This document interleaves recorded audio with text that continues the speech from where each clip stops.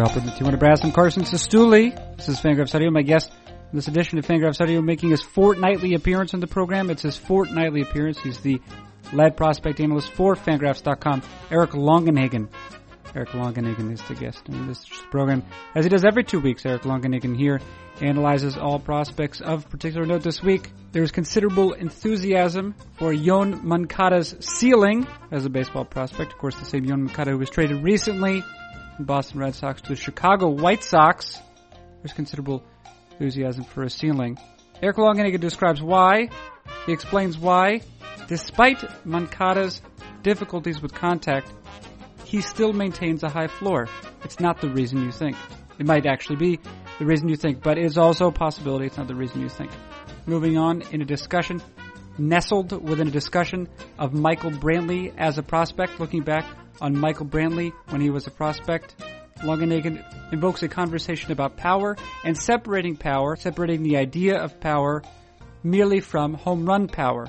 Michael Brantley, of course, is a player who, despite a lack of great home run strength, put together multiple seasons in which he hit 45 doubles. How does a talent evaluator go about assessing power and separating home run power from extra base power in general? Finally, towards the end of the program, Eric Longenhagen utters a phrase that God himself uttered when the host of this program was born. Oh, Carson, you poor bastard. That amusing utterance and others not unlike it in what's to follow. What's not following now, or ever, at least for the time being, is a sponsor's message. If there were, of course, a sponsor's message, it would come courtesy SeatGeek and SeatGeek.com. However, there is not a sponsor's message, and so we go directly to a conversation. What is it? It is a conversation with whom? Eric Longenhagen, lead prospect analyst of Fangraphs.com, Eric Longenhagen. And when does it begin? Right now.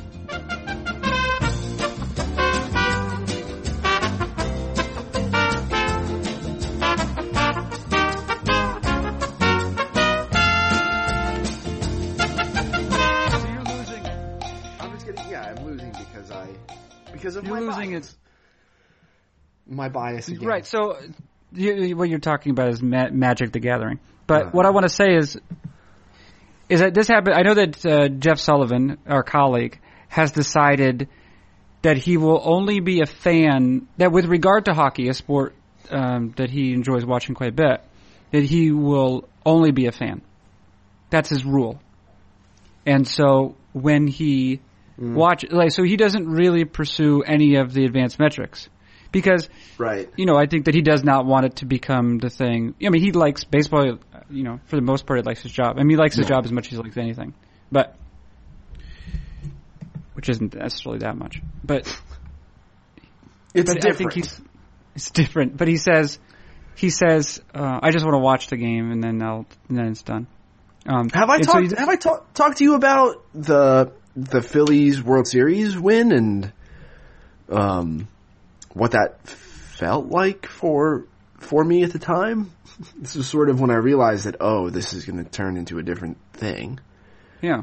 But yeah, I love baseball and I love football and basketball, but in entirely different ways when I used to love them all in the same type of way. And so I understand what Jeff's dealing with there. I like to sit back and watch an NBA game and not necessarily know, I like Stromile Swift knowing full well that he wasn't an efficient basketball player. And I can enjoy that. Deserves to be noted, though, one of the brilliant sort of emerging phenomena in basketball is that there appears to be a huge correlation now between those aspects of the game which are most appealing, most aesthetically appealing, and also those which are most efficient. Right, yeah, the dunking and three-pointers and, yeah. Right. If you're going to take a two-point shot, definitely dunk it. That's going to be the best. That's the best option. And then, but otherwise you should hit a three-pointer, which there's something, right, it's interesting because the three-point shot, it has a sort of tremendous effect, demoralizing effect on the opponent. Even, I mean, if you're watching, if you're the person who's watching it, you're a spectator, and you're constructing the narrative in real time about the game, the three-pointer has a great demoralizing effect. And the person who is endowed with the skill of hitting three-pointer after three-pointer has a sort of magic quality to them. Mm-hmm. But it's not like it's not a physical dominance. It's like, because it's almost like having magic, right? It is like having. Yeah, right. and so. But it's interesting because I think that baseball has headed in this direction, and I think basketball, if it's not already there, probably will too. But it like pulls the talent you're searching for to an extreme. Because not only are 3-point shots more efficient in general, but they also lead to more offensive rebounds. Like I've read papers where they've studied where shots taken on the floor, how they correlate with where the ball comes off the rim. And so like missed 3-point shots lead to extra offensive opportunities more often than mid-range 2-point shots. And then as you move closer to the rim again, those opportunities lead to more offensive rebounds as well. So like taking mid-range 2-point jump shots are not only far less efficient than taking threes or, attempting layups or dunks, but they also result in like fewer second chances. So like now I think this is where you see these extreme, 3-point specialists, and, at the rim specialists coming in, and maybe, I think baseball is sort of showing some of the same things with, for a while there with the 3 true outcomes hitters, which I still think exists to a degree. But yeah, I think it's just, learning more has sort of pulled the talent, learning more about what's actually valuable has sort of pulled the talent that, front offices seek into extreme, levels, you know what I mean? Like you're looking for these far right tail freaks who do this one very efficient thing really well, even if they're horrible at other things. Yeah, and even if they don't necessarily have all the physical skills of their peers. Mm-hmm. Let me ask you this question. You could look at this. Let's do historical. It doesn't have to be back to the uncreated light. You know what I mean? But from your memory. And then maybe of current prospects, we could do this too. Players who, the sort of this profile we're discussing for basketball. The players have their distribution of skills is ideal for the most efficient version of basketball, right? Mm-hmm. Who in baseball can you think of who essentially has the perfect skill set for the game, even if, and to play the game efficiently, even if this not necessarily the most physically impressive in other ways? Oh, that's a good question. Then again, it could be because Steph Curry is obviously. I mean, Steph Curry is the best player probably, or LeBron James. But if you look at the two of them, right? If you look at the two of them, you're like, yeah, I get why LeBron James is the best. And then you look at Steph Curry, and you're like. Kyle Hendricks is probably the type of guy you're looking for, where it's not like, it's easy to look at Noah Syndergaard and be like, oh, okay, that guy's really good. And look at Max Scherzer's stuff and know that, oh, okay, this is a top of the rotation type of guy. But I think Johnny Cueto has subtlety. And Kyle Hendricks has a subtlety. Jose Quintana. And even Madison Bumgarner really has a subtle, there are subtle things about them that make them so good. I think and there's an obvious thing they lack, the pitchers you mentioned, that's high premium velocity. Right. Yeah. And I think from an everyday player standpoint, it's probably harder to find that guy because your physical tools are such an important aspect that allow you to do these things, that allow you to hit for power, that allow you to play terrific defense. Ian Kinsler's always been the guy for me who's consistently, it doesn't ever look like he's going to wow you with tools, but he's been regularly dominant. I guess Brian Dozier is another guy like that who, I mean, I still can't believe Dozier hit 42 home runs this year. What about Jose Ramirez? It always ends up being the guys who, like the middle infield types, who always do enough of everything to have a very valuable overall profile. But if you took one thing away, they would no longer be that player, like at all. Mm-hmm. But yeah, like if you took Ian Kinsler off of second base and put him at first base, you're not looking at like a 6-win player anymore. Like he's been a handful of times. I think like a 5+ win player. I think he's been probably, I want to say, almost a half dozen times throughout the course of his career. You're probably looking at someone who's been more consistently average, right? But similarly, if you took away his power but left him at second base and gave him closer to like 45, 50 game power, then he's also probably not a consistent like 3 or 4+ win player. He's probably also closer to that. Like he sort of has to have the complete all around profile. And if you take anything away, then he's not nearly as valuable as he is, which is what makes projecting second base only prospects kind of difficult, right?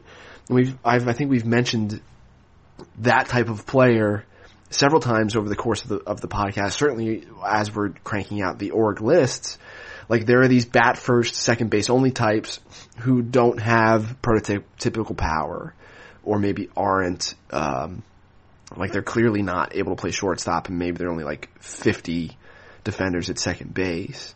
Like it's hard for those guys to profile. But if everything hits its ceiling, then suddenly you go from having someone who's like not really a prospect to having a perennial all-star type of player. And it's hard to sift through who those guys are and who is not. I want to ask you about, well, at least a player who has been a second base only player up till now. In a moment, that's going to be Yoan Moncada, who also happens to be the top prospect in baseball. Was also traded. You wrote about him. He deserves to be mentioned. In terms of this sort of overall player, though, I wonder how you feel about. There are a couple names that are occurring to me. I wonder how you feel about Michael Brantley when Michael Brantley is at his best. What a cool player! Don't you think he's a cool player? Yeah, he is. You know, the first time I saw Brantley was at AAA. Mm-hmm. I went to see Pedro Martinez rehab in AAA with the Phillies. So this was 2009. I was working for the Phillies AAA affiliate at the time, but took the day off specifically to go see Pedro pitch, and I still have my notes from that somewhere. But yeah, and Brantley hit a leadoff homer in that game, and that was the first time I was like, who's this Brantley guy? Because I was just sort of digging into scouting in a serious way at this point. This was like my second. No, I want to say that he probably at that point had not had a double-digit home run season, and was the kind of guy who you're like, it doesn't quite fit in center field. Really good bat-to-ball skills, but not enough power to profile in a corner regularly, and kind of has to play center field if you're going to talk about him as an everyday player. And of course, that turned out to be, when he's been healthy, incorrect. Well, it's interesting because you're talking about when you're evaluating infield prospects, the second basemen end up being a bit of the misfit, right? Do you think it goes for left field, or corner, outfield only type players? Well, corner outfield only, corner outfield only players who don't have, I don't know, even average power. Maybe. I mean, what would you have put on Brantley's power if you were just watching him at that stage in his career? Probably like a 4. Yeah. You know, I'm not sure. I know he had that 1 year where he hit 20. Was it 20 some? 20, I think it was 20. Okay. Yeah. And I mean that, you know, I don't know that that's going to be a consistent thing for him going forward. Well, likely not, given his injury struggles. Right. But independent of that, I'm not sure that would have been a consistent thing. But what I'm trying to say is, regardless of that, home run output is a nice way it's a base way to grade out game power. But I think, like, given all the extra base hits that he produces in general, even if he's only like a 12 to 15 home run a year guy, if he's going to consistently hit 35, 40 plus doubles, then maybe that merits more than a 40 power grade anyway, even if we're only talking about 12 to 15 home runs. You know what I mean? I do know what you mean. And in fact, this is a thought that I've had, a fleeting thought that I've had on occasion, but never thought to put it together. But you're right, power. I think I'm certainly guilty of thinking only about home run power when I think about power. And my guess is, while there's probably some correlation between home run power and other sorts of extra base hits, that you'd find many cases in which, I think like Todd Frazier this year, I don't know, guys who hit markedly more, he hit markedly more home runs than he did doubles plus triples. And so you find that sort. And of course, there are other players like Juan Pierre. I mean, that's an extreme example. Nick Markakis has always been the guy that comes to mind for me when I think about guys who don't have that prototypical corner outfield home run power, but their feel for contact is so good that they stroke out like 40 plus doubles every year. Yeah, Brandon Belt was that kind of prospect where when I saw him in Fall League, I was like, okay, this guy might only hit 15 to 18, 20 home runs every year, but is also like that type of, I think I actually put a Markakis like offensive profile comp on Belt when I first saw him. In 2000, to your point, in 2014 and 15, Michael Brantley, averaging fewer than 600 plate appearances in each of those two seasons, recorded 45 doubles in each of them. So there you go. That's a lot of doubles. Yep. Hey, here's the other player I want to ask you about. No, let me see. I put the preposition at the end of the sentence. About whom I'd like to ask you before we move on to Yoan Moncada. And that is a player who I had occasion to think of this morning when I was adding some lame commentary to Dan Szymborski's ZiPS projections for the Tampa Bay Rays, and that's Kevin Kiermaier. Kevin Kiermaier has averaged slightly more than 4 wins in each of the last 3 seasons, or over the last 3 seasons. And yet I think he was something like a 31st round draft pick. When did you first become aware of Kevin Kiermaier? And at what point, and perhaps it was after he debuted in the majors, did you believe that he was going to be a credible big leaguer? I'd like to go back into my notes and see, I wonder was that the year that I didn't come out here to Fall League in 2012 when Kiermaier was here? I never saw him in the minors. I became aware of him when he skipped from Double-A to Triple-A. So I think he got like a late year. He had like a few appearances in 2012 in Triple-A, and I may have seen him with Durham. Maybe playoffs as well. He played the playoffs with Durham that year. Yeah. That was probably when I first became aware of him. I did not think that I thought that the lack of power would limit his ability to get on base in the big leagues, and that there was a risk he'd only be a 4th outfielder or below average everyday player, because there was a lack of power. His approach was great.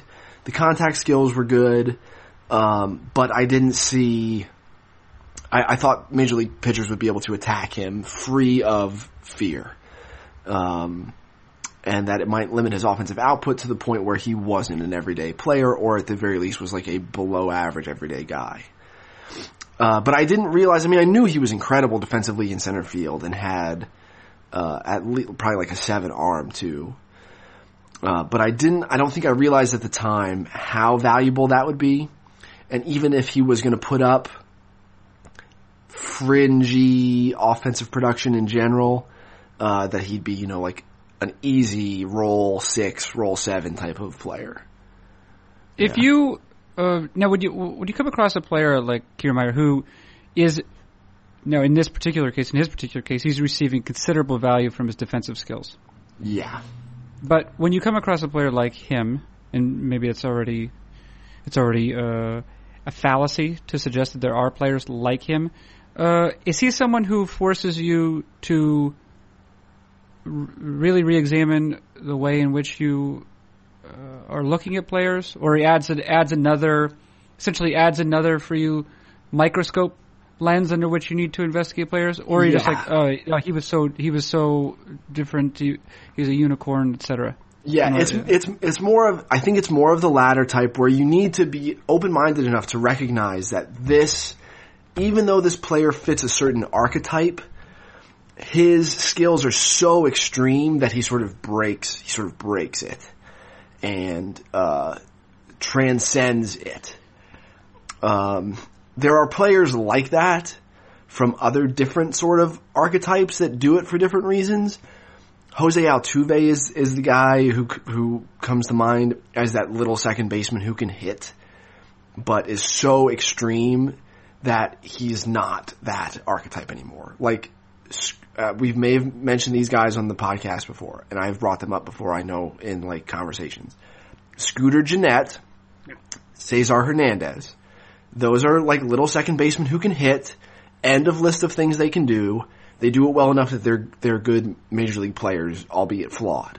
Altuve was that kind of prospect too. You'd put him in that same bin. But it's so extreme, the level at which he does all the things he does, that he's not anything like those other two guys, and is like an absolute freak. So Kiermaier kind of fits into that same situation, albeit for different reasons, where it's a glove first center fielder, don't know how much, the bat is going to provide, but he's competent enough offensively and so extremely incredible defensively that like it just doesn't matter. It doesn't matter. Let me ask you this question. How many states do you think you'd have to name before you correctly named the state in which Kiermaier's alma mater, Parkland College, is located? Oh. Parkland College? Parkland College. How many states would you have to name, I suppose? Probably between 15 and 20 at least. I think I could have some educated guesses based on, like, I'd just start naming places that have good smaller colleges where like the talent sort of spills over into smaller colleges and guys can get missed. And then I'd probably cut through the Midwest somewhere. Like after I started naming Florida, California, Texas, Mississippi, that's when I'd start being like, okay, Ohio, Kansas, Illinois. You did it. Did I? You did it. It's Illinois. Okay. Yeah. I was wondering. You were dancing around it a little bit. You nailed it. I think it was like 8. Yeah, so you go, like just logically my brain was like, okay, start picking places where there's an overflow of talent, then start picking places that are underscouted because of the weather. Here is another player, in this case a pitcher, who attended Parkland, was not actually drafted out of Parkland, but did attend it, and that's Daniel Winkler. Yeah. He eventually went to University of Central Florida. Drafted out of UCF in the 20th round of 2011 draft. Daniel Winkler, back healthy. I think you might have seen him in the Arizona Fall League. Might have. Might not have. Maybe. I'd have to check. It's not a name that immediately jumps out to me. Oh, Danny Winkler. He was very good. I think he maybe led his level twice in strikeouts or strikeout rate when he was a prospect or a quote-unquote prospect in the Rocky system. Yeah. Interesting. You're writing that down? You're writing down Danny Winkler? French guys. And he went to UCF, huh? Went to UCF, yeah. Are you writing down Danny Winkler? Mm-hmm. Yeah. Danny Winkler, Daniel Winkler. Oh, and he was with Peoria last year, which would have been Atlanta. He would have already signed with Atlanta at that point, I imagine. Yeah. Anyway. Or was he a free agent last year? Because it does not have an affiliate listed. Peoria. was in the Atlanta system last year, but he was gone. He was out for most of the year with injury. Okay. So then it was Atlanta. Yeah. Atlanta. That's all. Daniel Winkler, put that guy on your radar. Hey, all right. Who's the guy that I'll have to ask about for the Braves prospect list, I suppose? Oh, yeah, you might have to. Let me say these words to you. Yoan Moncada. Now, listen. We've dedicated some time here to a very particular set of skills, as Liam Neeson's character in Taken would say. What's that? I don't know. What's that? The movie? It's a movie. Okay. It's a film. If you say so. It's a film. It's a part of a series of films. Taken 2, and Taken 3. In the first one, they take his daughter. In the second one, they take his ex-wife. In the third one, I don't know who they take. I have not watched the preview for it. Liam Neeson? In an action movie? Come on. What I want to say, then, is this. I guess he's in Yoan Moncada has basically every skill. Except, well, no, maybe we could say two. So, the one he definitely lacks is contact all day and all night. He does not possess contact skills all day and all night. Right. I think the way I'd phrase it is there's maybe kind of a red flag around the contact. Mm-hmm. That's how you'd say it. Yes.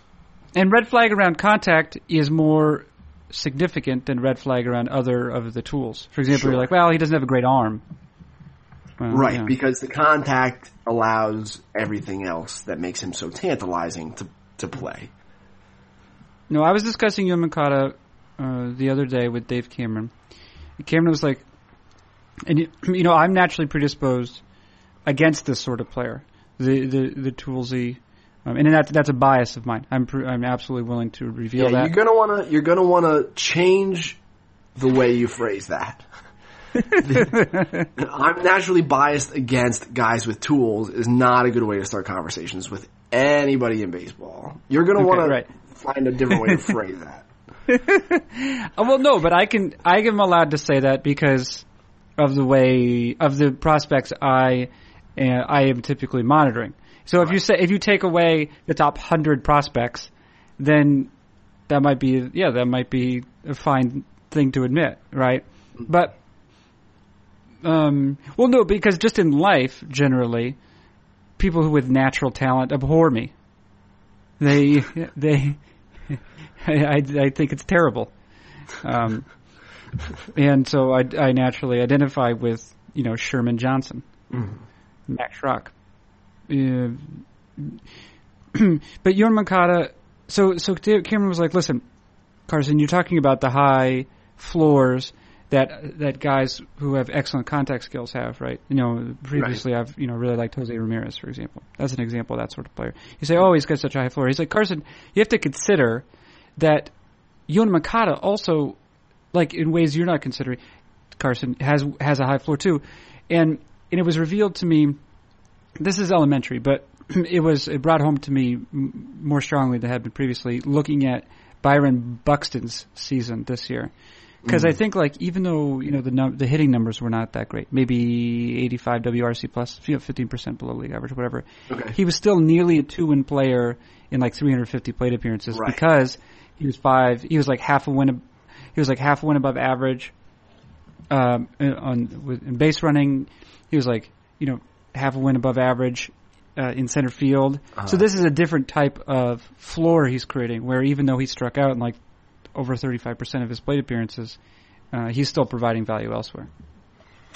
Right. And I think it's probably going to be harder for Moncada to do something like that because defensively he's not – Buxton's an 80 runner, okay? You just stick him in center field and say, okay, go catch the ball. And an athlete like that, a runner like that's going to provide you with defensive value. Now, Moncada at second base, raw, okay, still. And indeed, the little bit we've seen from him at third base, it's, the results have been similar. Now, he wasn't moved to third base by Boston for any other reason than because Dustin Pedroia plays second base. So it's not like we have to move this guy off of second base because there's something about him skill-wise that makes that a non-starter. We've tried, it doesn't work. He has the physical tools to play anywhere he wants to. And in fact, if you recall during Kylie McDaniel's coverage of the Moncada signing, that like he was sort of allowed to pick where he started playing, and he wanted to play second base. So I agree with what Dave said, and I think that there's more to Moncada's even if Moncada always has an exorbitant strikeout rate, that there's other stuff going on that's going to allow him to provide value. It's not quite the way Buxton does. There's some risk that Moncada is never a good defensive infielder. I think there's an argument to be made for him trying center field at some point, if the stuff on the infield doesn't ever come along. I think his ability to recognize balls and strikes is the foundation for value, even if he never, makes consistent contact. That's where I think that floor is going to come from for Moncada, not from the fact that he's got a 7 arm or is a 7 runner. Now, those aren't mutually exclusive skills, right? The difference, because frequently players have a harder time making contact if they do have trouble distinguishing balls from strikes, right? You say, oh, that looks like a strike, it looks like a strike, and then you swing. I mean, we saw this with Javier Baez, who you could say, well, he's got contact problems, but the version of the Javier Baez that was in the World Series, I mean, he was swinging at pitches that no one could hit. Right. Baez would be the guy who I'd point to Buxton and say, look at what he does defensively. Baez does that anywhere you put him. So there's margin for error there with the bat. Yes. So that's, but yeah, like we talked about this a little bit, you and I, at winter meetings, which I was glad to be able to spend some time with you. It was great. It was, I enjoyed seeing you. Yeah, we had a good time. Yeah. But yeah, like, Moncada is unlike, 99.9% of the prospects I've ever seen. And I consider him the best prospect in baseball. And I know that I lean on upside, like that's part of who I am. And, I saw Baseball America had Benintendi ahead of Moncada on the Red Sox prospect list before he was traded. And I think that's entirely defensible. And if you asked me which of the two I would take in trade in real life, I'd probably have a harder time picking Moncada over Benintendi than I do putting Moncada ahead of Benintendi on a prospect list, because my job security is less reliant on making sure I get a good major league player. That's interesting. So you can kind of you can sell out for upside a little bit. Yeah. Whereas if you're tasked with making a decision, you also have to be a little bit more cognizant about the consequences of the risk. Right. I think it's easier for me to be less risk averse in this role than it would be if I were actually working for a team. But that's not to say that my decision to put Moncada at the very tippy top of my top 100 list, which is extremely likely, is devoid of logic or reasoning. It's just I have a different perspective, and the speed, the arm strength, the power from both sides of the plate, the body. This is it's a Mike Trout type of skill set, and I know that the swing and miss is troubling to some. I will say that Chris Mitchell's Cato projections love Moncada. Have you seen the distribution of the projected WAR output for him? It's nuts. So it's not as though he has there's no statistical merit here. We're not talking about a guy who struggled to hit at Double-A as a 21-year-old. He raked at Double-A at age 21 without having to make any adjustments. So this is I feel good about it. I understand why others have their reservations. I don't discount them. But yeah, I'm all in on this guy. And I think I'd encourage you to expand your mind chemically if you have to try to understand. Have you seen him? Like, what have you seen of Moncada? How much of him? No, I don't think not that. No. I think I've seen. Were you at the? You were probably at the Futures game. You got video of him. Maybe does that sound right? I've seen him. Yeah, I've seen him around. I saw him here in Fall League. I saw him at the Futures game, and I saw him take BP and do all the things, right, one after another with the other elite talents in the game. I saw him at Portland this year against Trenton, actually against the guy that the Yankees traded to the Diamondbacks, Victor Campos, who's now with Seattle as part of the Taijuan Walker deal. So I saw him face a big leaguer with a good breaking ball. It's not like I saw him against Double-A detritus. Like that's not that sort of thing. So I've seen him around, and it's freaky, man. I'd encourage you to. It is. I'd encourage you to. Have you been listening to Tommy Chong? No. Tommy Chong recordings recently? No, not directly, I guess, but it's freaky, man. It is. Is that a thing that he says? It's probably in the same. Is it just a familiar stoner refrain? The another point Cameron makes is in terms of defensive development, and we cited Byron Buxton. We also included Billy Hamilton in this conversation, who I think is probably even more. There were more red flags about Hamilton's offensive production than there are about Moncada's. Billy Hamilton could barely. There were questions about him physically competing at an offensive level in the big leagues because he was just a stick that could move at the speed of light. But yeah, I saw Hamilton at AAA and was like, boy, I don't know if this guy's ever gonna hit. But yeah, Hamilton would be more of the Kiermaier type of player than the Moncada type of player. But defensively, because of course Hamilton was a shortstop, up till AAA and basically up to the majors almost. At which point they moved him to center, and of course he's become like a plus defender there. Mm-hmm. Cameron was like, well, infield is a whole melange of skills, based off of, there's footwork and timing and hands, right. Hamilton was the arm strength. It was an arm strength thing. Right. But he says if you have someone like Moncada with all that athleticism, just put him out in the outfield and let him track down fly balls. Get fly balls. He meaning me? You don't have any say in it. You can't move Yoan Moncada to the outfield. No, I can't. But it's an option. I think it's an option.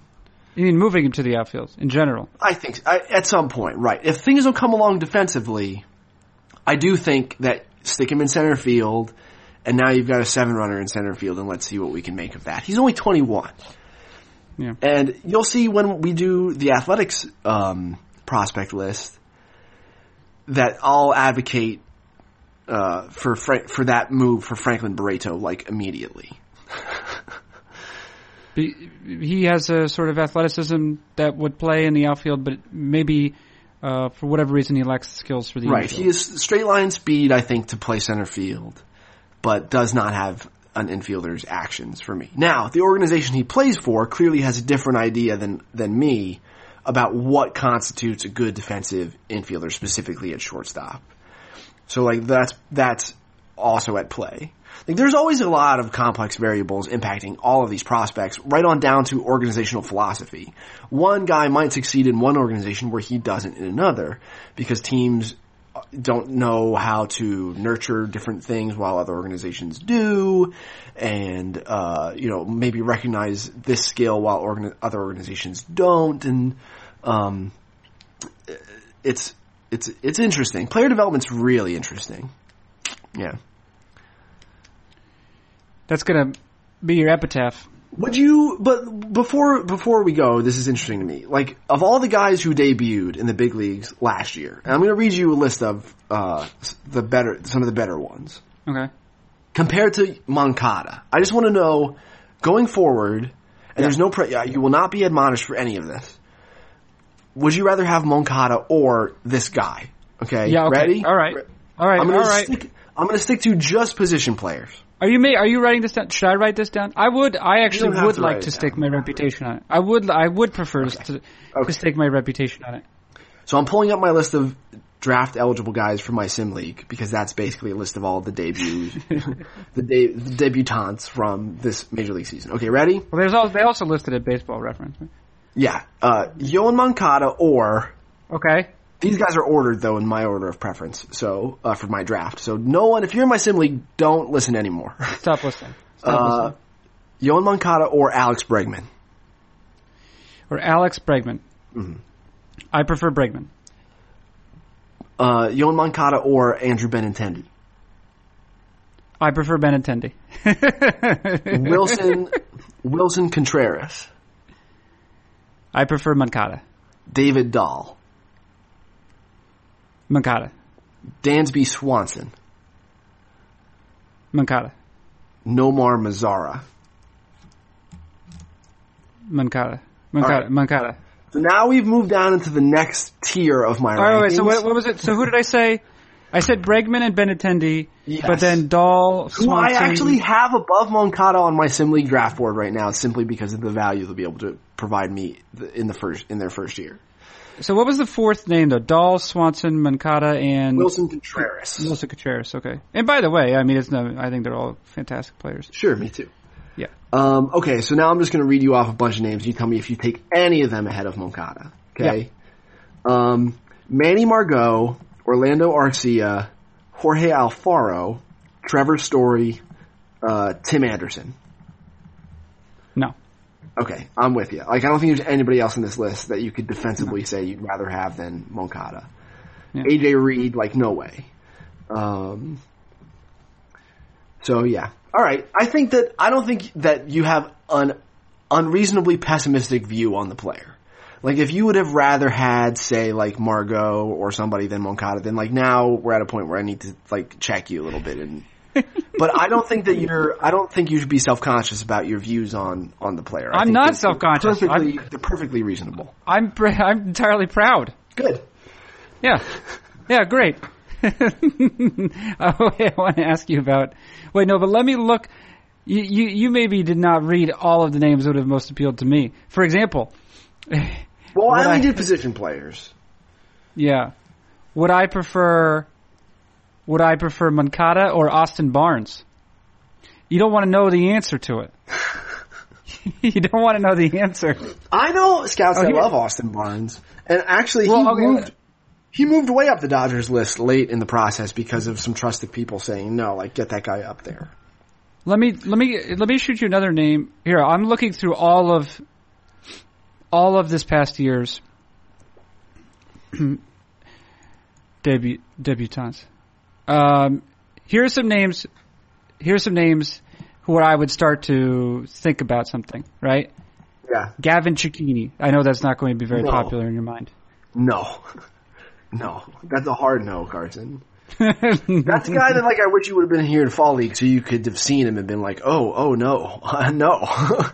Is it hard no for you? No offense to Gavin Cecchini. I'm sorry, dude. If you listen to this, I'm really sorry. But, like, I don't think he's a very good prospect. He's a guy that, Jeff Zimmerman was here, and he and I went to some games, and he was very interested in Gavin Cecchini. Yes.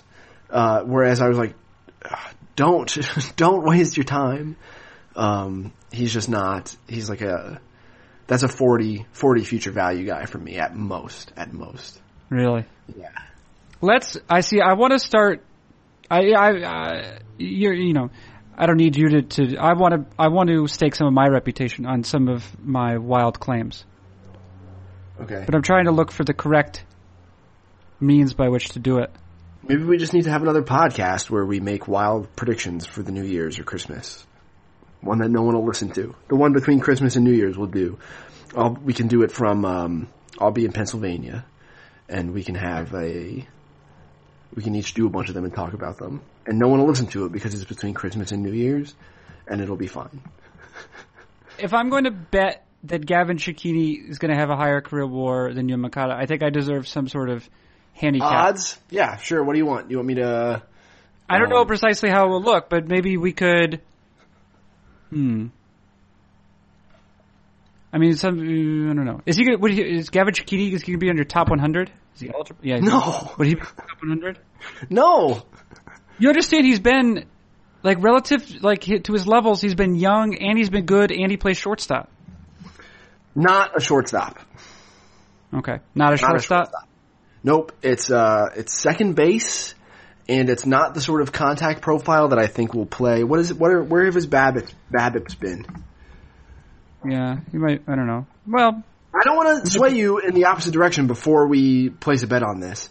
Here's what I'll do. If we can come up with something where that we have even odds, yeah, I will allow you. We could say you can say that Cecchini will have more career WAR than Moncada, and I'll say that Moncada will have more WAR in his peak season than Cecchini will have for his entire career. How about that? In his peak season, in Moncada's peak season, his top season in the majors, he will have more WAR in that single season than Cecchini has for his entire career combined. Then we will have even odds. How about that? Okay, yeah. Okay, so you say more WAR for Cecchini. For Cecchini, first of all, and he might even be how sorry. Season, so I don't pronounce Italian last names correctly because I don't think. I don't care. You don't think they're human. I know, you've said that before. Yeah. You said it off air a number of times. I think it's... I don't trust Italian people. It's something about my Irish-German roots. I just don't trust them. So listen. Do you think, for you, is there an appreciable difference between Gavin Cecchini, or however you would like to say it, and Joe Panik? Yes. All right. Because you have to think that. Otherwise, you think that Yoan Moncada's top season is going to be more than 8 wins, and that's just what Joe Panik has through age 25. Where have Cecchini's... What have his BABIPs been? Yeah, no way. There's no way he sustains that. There's no way. You have to... Oh, Carson, you poor bastard. We have to figure out what we're putting on... What this bet is going to be. It's not just a pride bet. There has to be some sort of... No, I mean, sangria. Yeah, glasses, sangria is probably a good start. Picture of sangria. Uh-huh. Oh, yeah. Yeah, well, we could go back and forth on pictures. We gotta do it, it has to be something... Honestly, I would even consider... No, I don't know if I would do that. I want to make bets. We should make bets for 2016. That's what we should really do. Okay. Bets for 2016, and that way, by the end of it, I come down to Arizona Fall League, and then you owe me like 10 pitchers of sangria. Okay. So we'll do, how about this? We could do, okay, yeah. So the next time we get together, all right. We will have, we'll come up with 10 bets. Okay. All right? And each bet is worth a pitcher of sangria. Okay, we'll have to come up with some players that we have divisive opinions on, which is fine. And something that can pay off in the short term, which is also fine. Yeah. But I feel good about this. I do. I think you don't feel good as I feel about my thing. Well, fine. All right. I'm gonna go... Wait, this is my... I have to go take a hairdryer to my wife at her school right now. Well, let's say goodbye for the sake of the program. Okay, goodbye. So, thank you, Eric Longenhagen. You're welcome, Carson. So that has been Eric Longenhagen, lead prospect analyst for Fangraphs.com. I'm Carson Sestouli. This has been Fangraphs Audio. I'm Eric Longenhagen.